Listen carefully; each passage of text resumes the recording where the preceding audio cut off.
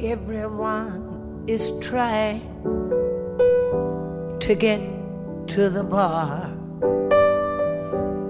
The name of the bar. Every year in spring, when people hear me talking about the shows that just opened at the Oregon Shakespeare Festival in Ashland, they get confused.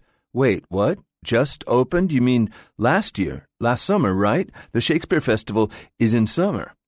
My response is usually along the lines of, yes, the Oregon Shakespeare Festival runs in the summer, but it opens in February and it closes in October. The summer is in the middle. It's true.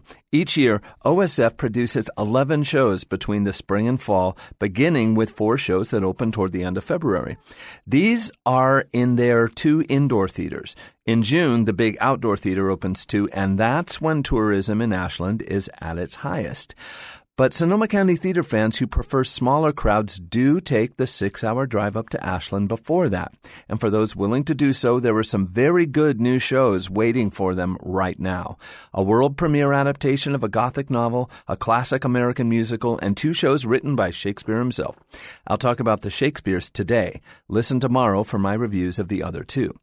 Playing in the Angus Bomer Theater, Much Ado About Nothing kicks things off with a comedic bang. Much Ado is, after all, a comedy, but William Shakespeare had a way of writing comedies with plots that often veered close to the teetering edge of becoming tragedies. Much Ado About Nothing is one of those, with a story that ventures so far into dark and dangerous territory it becomes difficult, bordering on miraculous actually, for some directors to ease the production back away from that brink, back into the realm of lightness and love and humor. With Much Ado, director Liliana Blaine-Cruz works that kind of miracle by making actual sense of certain plot turns that usually baffle the directors put in charge of making Shakespeare's various merry mix-ups make sense. Does that make sense? Blaine-Cruz sets the action in a modern-day version of Messina, a world that includes such things as toe socks and exercise equipment, but the show still carries elements of an ancient fairy tale with plenty of European splendor. The story involves several characters being tricked into and out of love for good reasons and bad.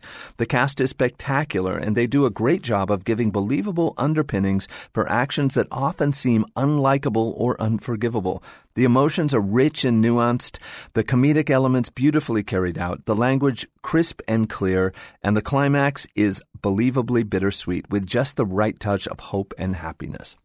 One of Shakespeare's most popular plays during his lifetime was Pericles, a play that has not felt much love over the last 100 years. Maybe it's because this epic high-sea adventure is not exactly simple or cheap to produce. What with its rapidly changing scenes flipping like a slideshow from exotic islands to ocean storms to shipwrecks to more exotic islands to brothels and palaces and graveyards and jousts and sacred temples, from resurrections and battles to tricks and riddles and pirates and kidnappings, and ultimately the timely arrival of one very helpful goddess. In this case, she's on a trapeze. Sort of. Not exactly. Anyway, it's cool. Gorgeously directed by Joseph Hage, the play that can no longer be staged has been turned into that rarity of a theatrical event. A magical, richly emotional play that is, from its acting to the unchecked loveliness of its visual presentation, pretty much perfect. For the full lineup of shows in Ashland, visit osfashland.org. I'm David Templeton, Second Row Center for KRCB.